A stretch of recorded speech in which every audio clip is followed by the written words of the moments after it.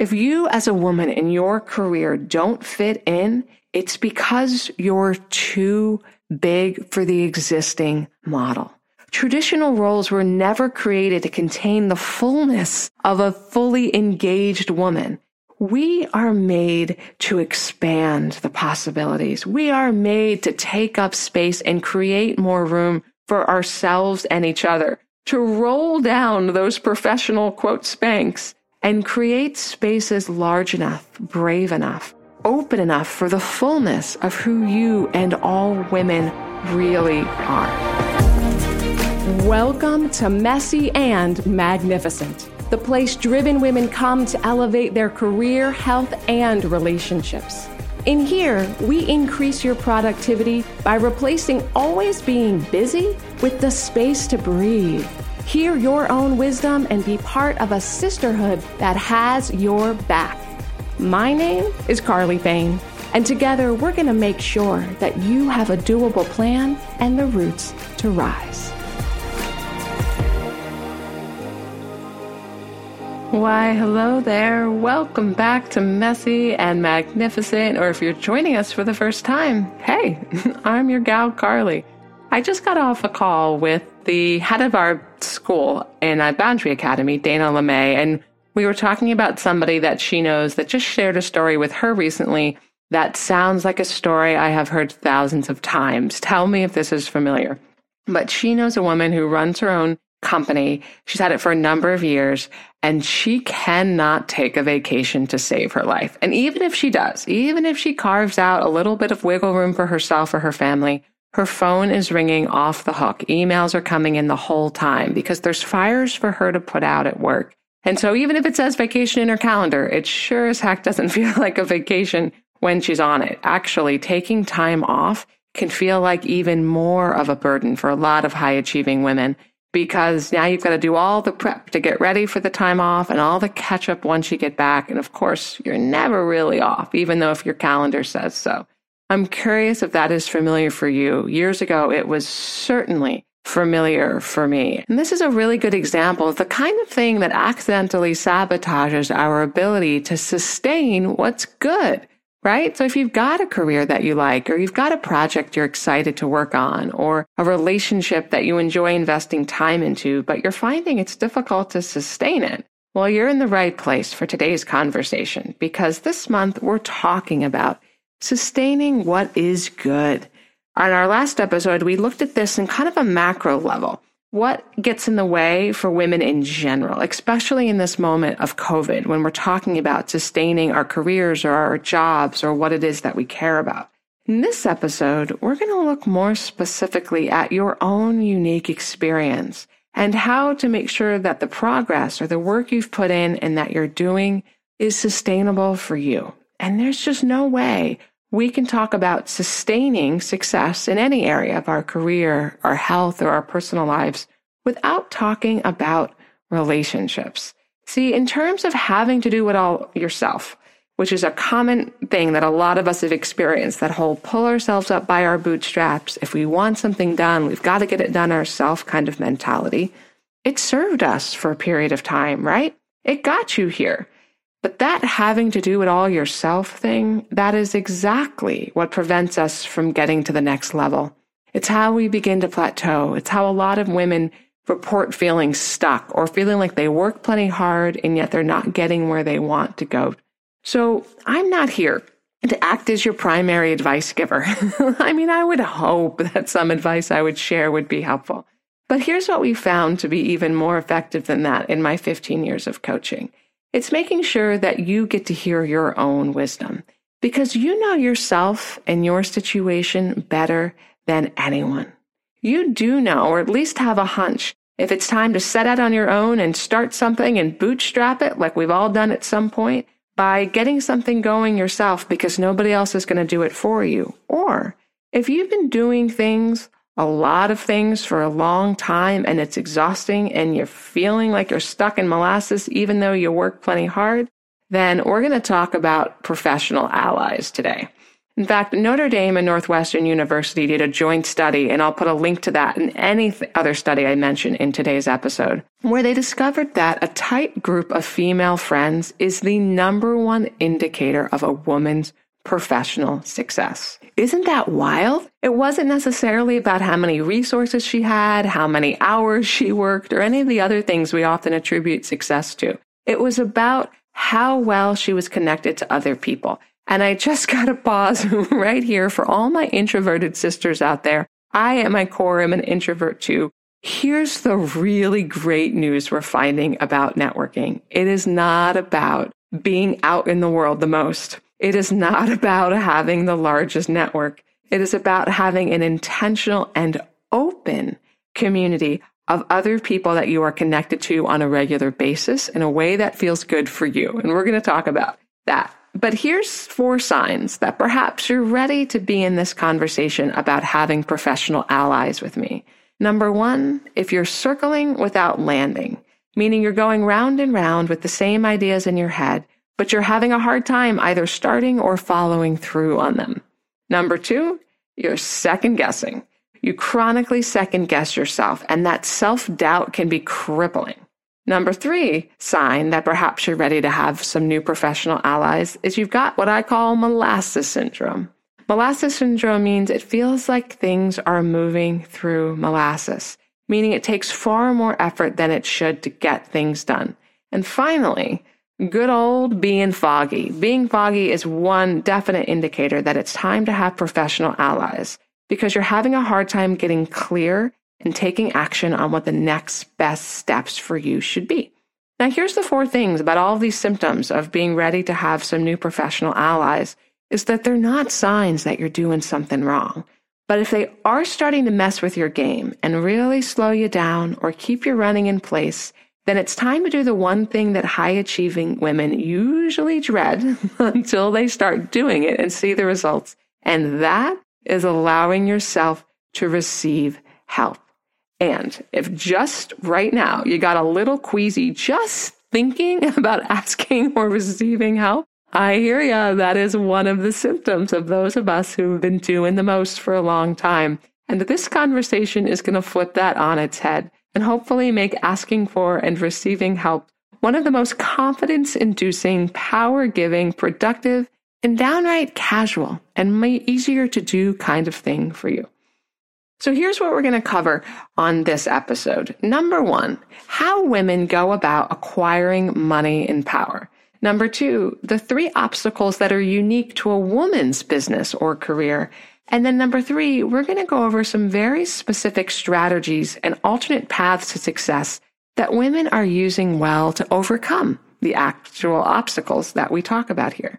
So first things first, before we dive into that, this is the part where I get to give you a shout out. And if you know me, then you know that meaningful human connection is my jam. And I think that is what the point of good business is for, that we help elevate each other. And you know, for me, this presenter who's used to speaking in front of audiences, working with people in a live format, it's a little strange to podcast, if I'm honest sometimes, because it can feel like it's just me, which it is not. We have 17,000 listeners all over the world. And so we've been thinking creatively about how we can include your voices in the show on a more regular basis. And we said, hey, if you want to leave some thoughts about an episode, you can send a voice memo over to Anitza, Anitza, at everybodythrive.com. And there's a link to Anitza's email here in the show notes, wherever you're listening. And just let us know what you're thinking about. And lo and behold, we had a wonderful woman send in a clip. You're about to hear a note from Sandrine, who listens in from Zurich, Switzerland. The Messy and Magnificent podcast is definitely one of my favorites. At the moment, I'll plug that in my ears while I'm cleaning the house. It's just perfect because I get to move my body, feed my mind with always good inputs. And I can really say I followed the podcast since its beginning. And man, it's so rich. It's so good. I love being part of the conversation. So a big shout out to you, Carly, and your team. I am so grateful that you have a podcast that you're sharing with the world for free. Oh, Sandrine, I appreciate you on so many levels. Thank you for being with us from the beginning and breaking the ice in this new way of adding more voices to the show. I think this is just the coolest thing. Your enthusiasm and your interactivity with me and our podcast community has brought so much richness to the conversation, Sandrine. And I also just want to point out that I love that you're adding your body to the conversation when you listen, that you're moving around the house and that you're doing things. It's just so easy to live from the neck up, right? I mean, we can forget that we have this entire body that is really supporting our work and there to help us make decisions. And as it happens, Sandrine owns a sustainability store in Zurich, Switzerland. Their ethos is to make sustainability easy. So how perfect, Sandrine, to have your voice on this episode as we talk about professional sustainability and how we navigate our careers for the long haul in a way that gives us life. So Sandrine's store in Zurich is Chez Mamie. I'm putting a link to that right here in the show notes. Go check her out and support the work she's doing. Sandrine, I so appreciate that you are showing up for yourself and all women in this way. And hey, if you're listening in, I encourage you, follow Sandrine's lead here. Send a voice memo to Anitza@everybodythrive.com and tell us how you listen to the podcast or one thing that stood out to you from an episode, because I would love to give you a shout out on an upcoming recording too. Every woman who showed up, it was obvious that everyone added to the experience. And also it seemed to me like everyone had a profound takeaway. You sign up for these, these webinars or these courses, but this is different. You actually are showing up with a group of people. We're human. We want to interact. Going into the Boundary Academy, I didn't realize where I needed boundaries in my life. Boundaries is such a large word. So to be able to scale that down and to see how boundaries don't have to be big and scary. They don't have to be intimidating, but that they can be a part of who you are because they need to be, is what I think I didn't see coming, but that is so rich and so wonderful to be able to carry on into the rest this year and the rest of my life. These are the voices of women who have attended the Boundary Academy. This is a group coaching program and ongoing community that I run with 14 women from the Council of Boundary Makers. And together, we welcome women who used to be like me, people-pleasing overachievers who secretly feel behind because you know you're capable of more, but you just don't have time to get to it with everything on your plate. Into the arms of sisterhood to make sure that you finally have both the time and energy to get to what you care about without being pulled in 10 directions or feeling guilty anymore. Because here's the thing, a life without boundaries is not your own life. But having boundaries is definitely not about armoring up or having to be fierce or have big hard walls between you and everybody else. I think the thing I continued to take away was this perspective that boundaries are not walls. That can be intimidating to say, I'm going to sign up for Boundary Academy, but I don't know if I'm ready to put up those walls yet. And that's not what it's about. Boundaries actually are between you and you. It's looking at where do you need to create a boundary for yourself. And because of that it's softer. It's not trying to hide you behind a wall, but instead help you bridge across a situation. You see, all my years of research and coaching women in the territory of boundaries has taught me that it's not that setting boundaries is hard.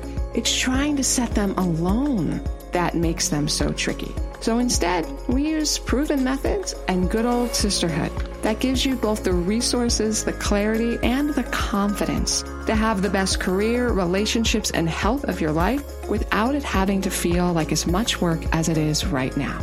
The doors to enroll in the new class open on May 17th, 2021, and promptly close on May 28th. So this is your window. Head on over to carlyfane.com to get the full scoop and free instant access to the Boundary Brunch with me, where you can learn what is and isn't working for women in the territory of boundaries right now. This is the last time we're going to open the doors at our introductory rate, so I hope to see you in the full academy soon. Because boundaries aren't something we practice later when we have more time. Rather, we get our time back when we practice boundaries gently now, and it's how we get the later we really want to. That's what people need to know, is like when they feel like they can't rise up, we're here to lift them. All right, as we get into the meat and potatoes, or I'm a vegetarian, so the tofu and kale of this episode, listen to what Kayla Stoner from Northwestern had to say when she did a study looking at the gender composition and communication patterns of what predicts women's leadership success. She found out that more than 75% of high-ranking women maintained a female-dominated inner circle or strong ties to 2 or 3 women with whom they communicated frequently. In contrast, men with a larger network, regardless of gender makeup, are more likely to earn a high-ranking position. So I think this is really interesting. With women, it wasn't about having more or the most or the largest network. It was about being deeply connected to an intimate few women. Doesn't news like that just feel so good to know that doing the most isn't always the best thing, that it's okay when others are going big and wide to just go deep and focused? I know that kind of thing speaks to me. And it also corroborates the number one thing we're going to talk about here, which is how women go about acquiring power and money. Now, this research comes to us from a dual study done between Harvard and the University of Simmons. And they interviewed people in kind of a binary gender way, men and women. And they tried to see first what their interest was in money and power. And as a woman listening into the show, I imagine you're not surprised at all that regardless of gender identity, all people report that they would like to experience money and power. It's something we all appreciate. But here's where it got really interesting. Asked why they wanted money or power, men reported an overarching answer of, for power's sake. So the goal was to have power so that you have power. Now, when women were asked why, the overarching answer was to support people in their community. They said things like, I want to be able to pick the school my kids go to, or I want to be able to take care of my aging parents, or there's a need in my community that's not being met, and I want to start a nonprofit to fund it. So the reason for having power and money was to support others. Now, the way men reported going about getting more power and financial stamina was through a set of hierarchy, meaning your boss is a boss is a boss, and the goal is to be the top boss. But women, on the other hand, reported moving in a more lateral network, in just connecting with other women around them. And there was this sense that there didn't need to be as much hierarchy if whoever's in charge would just throw back a rope and support the next person coming on up. So in other words, it wasn't about being the top boss. Rather, there was a sense that when one of us rises, we all rise. We all do better when we all do better. So I think this is really important to understand for many women that this is the natural set for their both interest in having power and money. It's in order to be of service to themselves and others. And the way they go about it is being connected to themselves and others as opposed necessarily to domination or hierarchy. So if we know a little bit about our interest and the way we go about acquiring well-being in our careers and our relationships, well, then we got to talk for a moment about some of the top obstacles that are unique to a woman's access to the career or the money that she's going after, or the sense of leadership or influence that she'd like to have. Now, these top 3 obstacles come to us from Professor Candida Brush. She is the vice provost of the Global Entrepreneurial Leadership Program at Babson College. Here's the number 1 obstacle they found when they interviewed women who are doing well. What gets in their way are market misperceptions, meaning women entrepreneurs and leaders often have had their leadership position questioned due to their gender. And they also find that their businesses are subject to additional scrutiny due to gender assumptions about the markets that they're serving. So, for example, Stephanie Kaplan-Lewis, she's the co-founder and chief executive officer at Her Campus Media. She says, quote, "We are women running a female-focused, female-at-its-core company. In the beginning, some people thought that was kind of fluffy, and they weren't sure if it was just a fun side project. as opposed to the real, viable, sustainable, profitable business it is, end quote. This is not the only woman who reports a similar dynamic. For example, Reagan Moya Jones, she's the co-founder and former CEO of Aiden and Anais. She said, quote, "Given my business was in the baby products line and I am a mother of 4, I felt it gave me credibility, which was a positive. But that was only with the customer's eyes. Business people didn't and still don't take me seriously a lot of the time, despite the fact that I have worked hard. I've built a business from scratch that now generates over $100 million in annual revenue and ended up being a very successful entrepreneur," end quote. So what both of these examples, and of course many more women in a larger case study here, are pointing out is that there is a lot of gender bias, a lot of preconceived perceptions about women entrepreneurs or women in leadership roles. And if you're listening to this, that's probably not news to you, right? You've probably brushed up against some bias. And I would love to hear about that. If you ever want to write me a message, please do. And let's talk about that in an upcoming episode. Now, the number 2 barrier is network exclusion. As in, business success has typically kind of been on this who do you know basis rather than a what you know. So plenty of women are educated or have the skill set, but if they're not connected to the people that can open doors for them, it's really hard. Women entrepreneurs often experience really limited or gender-based access to networks and strategic relationships. And if you're wondering if gender balance is really that bad when it comes to networking, I want you to consider this. Among Fortune 500 companies, there are more CEOs named John than all of the female CEOs combined. This was reported by Justin Wolfers in the New York Times back in March of 2015. So in terms of who is leading, and certainly when we look at large companies, we know that it's traditionally been men, even though women are qualified for these positions. So there's a sense of exclusion from the traditional network, which we're going to talk a little bit more about and how we address that in a moment. And the number 3 thing that seems to be a significant obstacle for most women's businesses or careers is managing expansion with underfunding.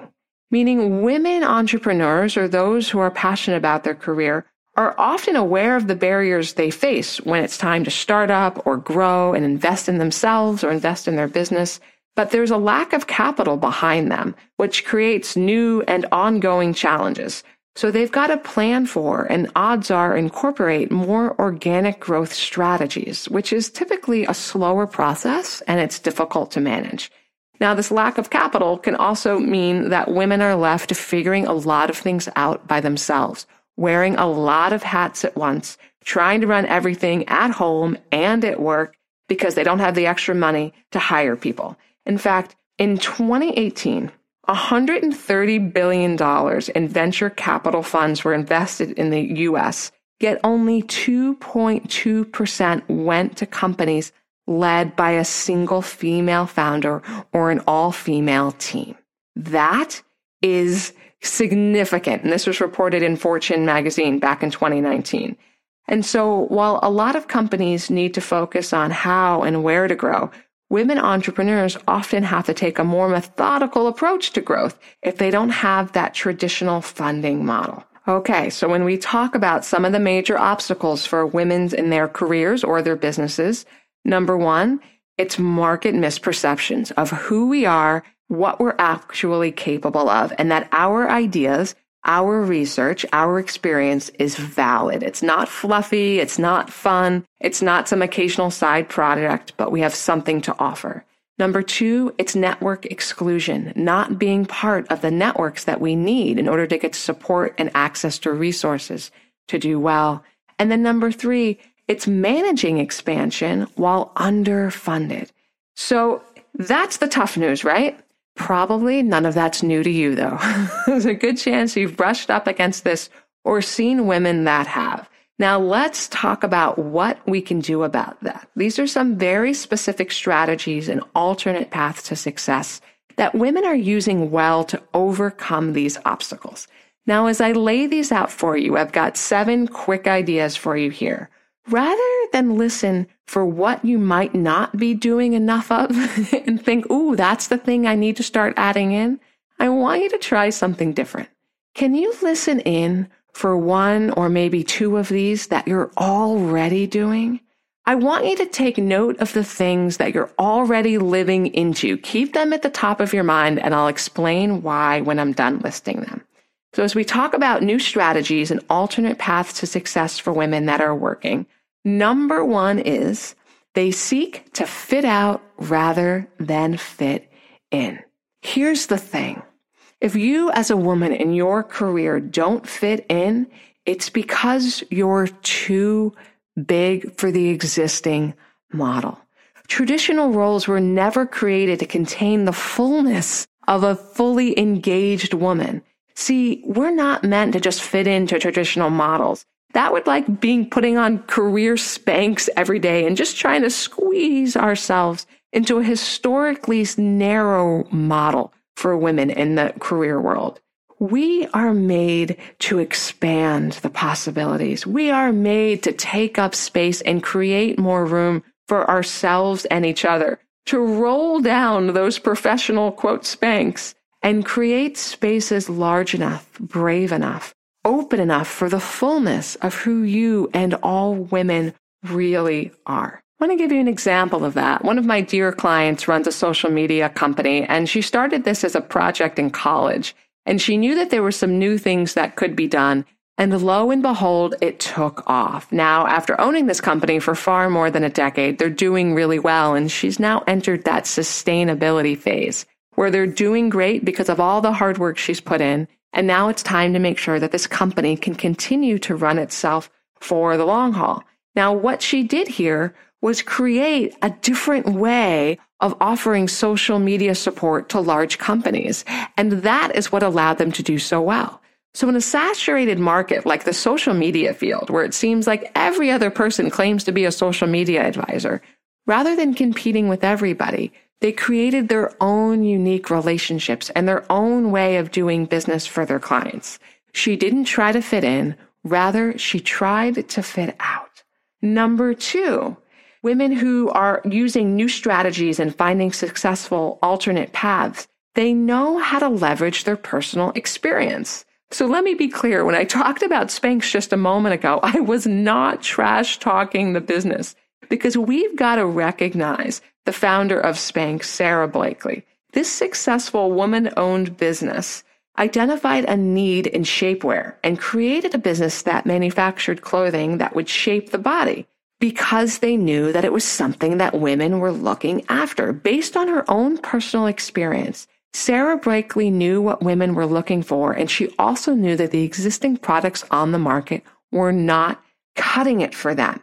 Now, she had a really hard time in the beginning gaining traction with investors for the reason we mentioned earlier, the misperception that women don't know or aren't qualified about what they're focused on in their careers. But it turns out that that company that she founded, Spanx, today it's a multi-billion-dollar business. So the female demographic really presents enormous potential for business growth as women have a significant purchasing power, and we have the opportunity to leverage our personal experience and really serve the emerging needs and trends for female consumers or for other markets that we're close to that aren't being represented yet. All right, number three, here's what's working for women. They play the long game. Rather than looking for quick fix solutions that might not serve us in the long term, women are great at leaning back and looking at the big picture. I think about, for example, back when we had our housing market bubble burst, when we had a huge economic recession in 2008 was where things really started to peak. All of the banks in Iceland folded. Every single one with the exception of one bank. And that bank was run by women. And those women, when they started to notice a lot of loans coming out for houses that didn't make sense, they made a decision that was contrary to what everybody else was doing. Number one, they decided that if the fine print in mortgage documents just didn't make sense to them, they weren't going to sell them to their consumers.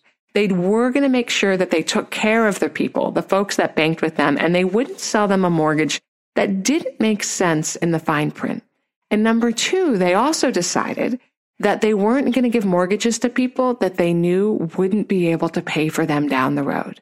Now, in the moment, that meant that they missed out on a lot of money. These other banks were pulling in huge bonuses and rewards for the folks working for them. So they looked great on paper, but it was built on a shaky foundation. And so when the rug was pulled out, when the bubble burst and every other bank closed, it was the woman-owned bank in Iceland that was able to keep their doors open. They were playing for the long game. Another example of this outside of the world of business is Stacey Abrams. Stacey Abrams is a tremendous role model on a lot of levels, but what I want to point out is that when Governor Abrams lost an election years ago, she could have doubled down and come back and fought again to win the next election, but she knew that there was a bigger issue at play here, which was that Black voters in her state of Georgia in the United States were being kept away from the polls. There were segregation practices in order that were limiting their ability to vote. And so she knew she had to look at this in a long-term way, and that she had to make sure that all Georgians had access to the opportunity to vote if she wanted to have a chance of winning and watching other Black, brown, or indigenous folks have an opportunity to win elections in Georgia. And that is exactly what she did. And it was her work and the work of many folks like her in the state of Georgia and across the country that helped us make sure that fair voting becomes the norm. And of course, we still have a lot more work to do there. But this is another example, and it was her work that pioneered the ability for the United States to maintain its democracy in the 2020 election. So her work both served herself, but also certainly her community, her state, our country, and our globe. What we're seeing here is women look at their careers and the decisions they're making, the businesses they're building as a marathon and not a sprint.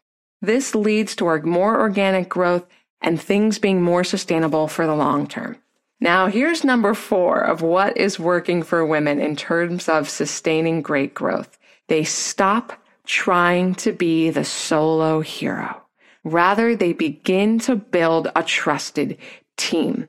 Now, when I say a trusted team, it's easy to think about this in a business, about maybe it's time to hire somebody else to do your marketing or somebody else to help with administrative work. And yes, absolutely true. But there's lots of ways to build a team. Like, for example, for a lot of women who are career motivated, rather than hiring an assistant at work, and especially if you don't own your own company, if you work for somebody else and you don't get choices over hiring an assistant, it might be time to hire a personal assistant first, meaning somebody who just helps out for 5 hours a week or does one specific task for you, like they pick up the dry cleaning or the laundry. Or I also think a lot about the unofficial assistants that I employ before I could hire folks to do things to help me out. For example, the app that does the grocery shopping and delivers for you. For that $5 you might pay in service fees to order your groceries, you might save 2 hours of going to the grocery store, doing the shopping, and coming back home. So where can we stop trying to do it all? Women who do well understand that it is integral to our business and to our careers to invest in other people, to make sure that we have the support we need. We stop getting our validation from telling ourselves the story of martyrdom, that we have to do it all, and we begin to allow ourselves to incorporate other people into our success. In this way, we model for all women that nobody needs to be entirely self-made, rather, that we all do well when we have the support we need. So along those lines, to be even more specific, I want to delineate that number 5 is about asking for help and stopping equating work with worth. So if number 4 is about not trying to be the solo hero and hoarding all the work and thus all the praise for yourself, number 5 is about actually receiving the help that's offered to you. And specifically here, I'm talking about things like mentorship. When Deloitte did a survey of 400 women and asked them, when you consider what is required to move up in your organization at this moment, what causes you to question whether you want to progress or not, 26% of women say it was a lack of formal mentorship programs, and 24% of women said it was poor or no role models at all. And what we're seeing work for these women is not necessarily waiting for mentors or mentorship programs to come to them, but rather reaching out and creating their own mentor dynamics with the people that inspire them. This can take on many forms, but just informally making sure that you are connected to somebody who's 2 or 3 steps ahead of you in the direction you want to go. That you're scheduling an informal coffee date with them or a Zoom call or a phone call to talk about what's working for them and to glean some advice that you don't have to figure it all out yourself. And I'll give you an example of what this can look like here in a moment as we talk about the number 6 way that women are using new strategies to sustain their careers and do well, which is that they're networking simple and open. And here's what I mean when I say simple and open. Because I personally think, and this is just a matter of personal preference, that traditional networking events are the worst. The last thing I want to do is be thrown in a room with a bunch of hungry people who all want something or who are all looking for a leg up and have to schmooze and talk. And I know that that's an unfair generalization, that there are exceptions to that, but it's not my personal go-to place. However, what we're seeing work really well is these simple open dynamics where we are connecting to a few people in a very simple way that are part of different types of communities. That's the open part. So simple means just looking for a couple events or a few people to hop on the phone with one at a time. And the open part is making sure that those people are not all necessarily just within your industry. Because here's what's been proven by David Rock. He's the founder of the Neuro Leadership Institute as he studies the way that organizations and leaders create networks, is that if you throw a bunch of strangers into a room at an event, odds are that over a little bit of time, similar people are going to be attracted to one another. We call that homophily, right? Where it's like finds like. You kind of find your people. And the next thing you know, those pairs start to introduce each other to alternate friends. And we form our own little cliques, these own little microcosms, these own little cultures of people. And then these cultures can accidentally become polarized echo chambers where there's so much homogeny, where there's so much of the same idea being shared that it's just going round and round. And we're not getting looks at new ways of creating problem solving. We're not seeing new opportunities or fresh perspectives. Rather, we can get rather isolationist with the way we see things. And we certainly see this happen in the political world. Absolutely happens in our professional and personal lives too. And so what we're seeing be a lot more effective is to make sure that we are being open to people from different industries, different ages, different gender identities, different orientations, different walks of life, different world experience or professional expertise. Michael Simmons wrote an article about this for Forbes, and he outlined all the ways that being part of open networks benefits us.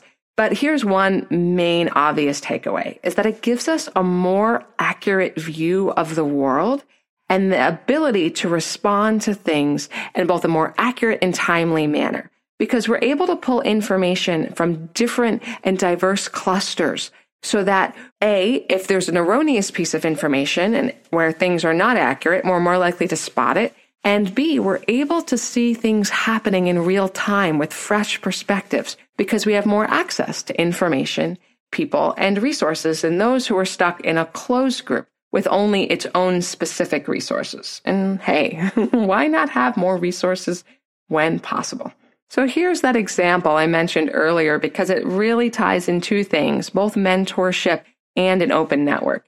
I make a point to be connected to people from all different professions, all different walks of life. It just really lights me up. And B, I learn all sorts of new things.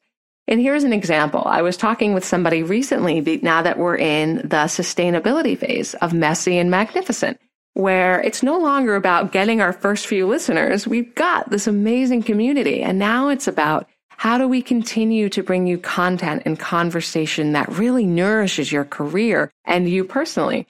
And this particular mentor of mine is at least 30, 40 years my senior. And is a lawyer, so works in a totally different field. And he was saying, yeah, what might you do? What's one of the parts of the podcast that's really time consuming that you might be able to streamline? And I said, part of it is the research. I love the research in these episodes. You know me, I'm all about soul, but I love the science too. And I said, I love doing the research, but it's incredibly time consuming. And he said, lawyers, we have junior lawyers or paralegals that help us do the research. Is it possible that there's somebody out there that could help you pull together some of the research for your episodes? It had never occurred to me. I wasn't not asking for help with this because I was trying to do it all myself. It had just never occurred to me, being new to podcasting, that I could hire a researcher to help with our episodes. But that was exactly what we set out to do. And thank you, Erin. If you're listening, Erin is our researcher. So now as we look at, okay, what is our theme for the month? I can say to Erin, hey, get me a list of a bunch of articles around this theme and the top few books and the top few guests that you would recommend. And then I can go through that much shorter list and compile that with the data that I have. And it saves me countless hours. So now I get to focus on being right here with you. I would have never had that idea if I was just talking to other coaches because most coaches don't have their own podcast. This came to me because of a mentor who was also in a totally different industry. Here's the last way I'm going to share with you for today about how women are navigating these obstacles really successfully. Ready? They understand that we all rise well together. So they are buying from women-owned businesses. They are supporting female entrepreneurs. And this helps us all scale more quickly and when we help one another. And I really like this because this is something that everybody can do regardless of gender identity. Anybody can support a woman-owned business or a woman in her career or a woman who wants to go to school. Because as we spoke about at the top of this episode, when a woman does well, she helps other people too. So an investment in women is an investment in all of our economies and the growth of all industries in all fields for all of humanity. As we start to wrap up here and we look at some of the takeaways, did you notice if you're doing any of these 7 things that women are having great success with when it comes to sustaining their careers? Are you already aware that we rise well together and so you're supporting women-owned businesses or women who want to have careers? Are you networking perhaps in a simple way and an open way? Are you asking for help or receiving it when it's offered to you? Are you building your trusted team and not trying to be a solo hero all the time? Do you think about the long game? And even if it means making tough choices to make sure that you're setting yourselves up for more than just this moment. Are you leveraging your personal experiences? Are you letting your own life be part of the information that you use to make your decisions or do well in your career? And perhaps are you seeking to fit out rather than fit in? If you are, I want to know about it. I want to hear how you're tending to this area because if you're already good at something or you at least have a little bit of practice, that is a great place to just turn up the volume. So then rather than starting from scratch, you're just going deeper into what you already have some tracks laid in the sand for. So tell me about it. What is one part of this episode that is landing for you? Leave a review in iTunes. That is one way of helping this woman-run company do well. Or send a voice memo over to Anitza at everybodythrive.com so I can give you a shout out on an upcoming episode. Because remember, you thrive through nourishment, not punishment. Keep taking care of what you value, including connecting to the people who are going to support you as you keep on rising. And I'll see you again next week. Thank you for listening to the Messy and Magnificent podcast and being part of this dynamic, life-giving community of women. I consider each episode part of a lifelong conversation of you and me hanging out, sipping tea together, making sure that all women become richer, more nourished, and able to keep on rising. So I'll see you on the next episode next week. But in the meantime, don't forget to head over to carlyfane.com/podcast to get the full show notes. And I've also got some extra special free resources for driven women over there that you won't find anywhere else.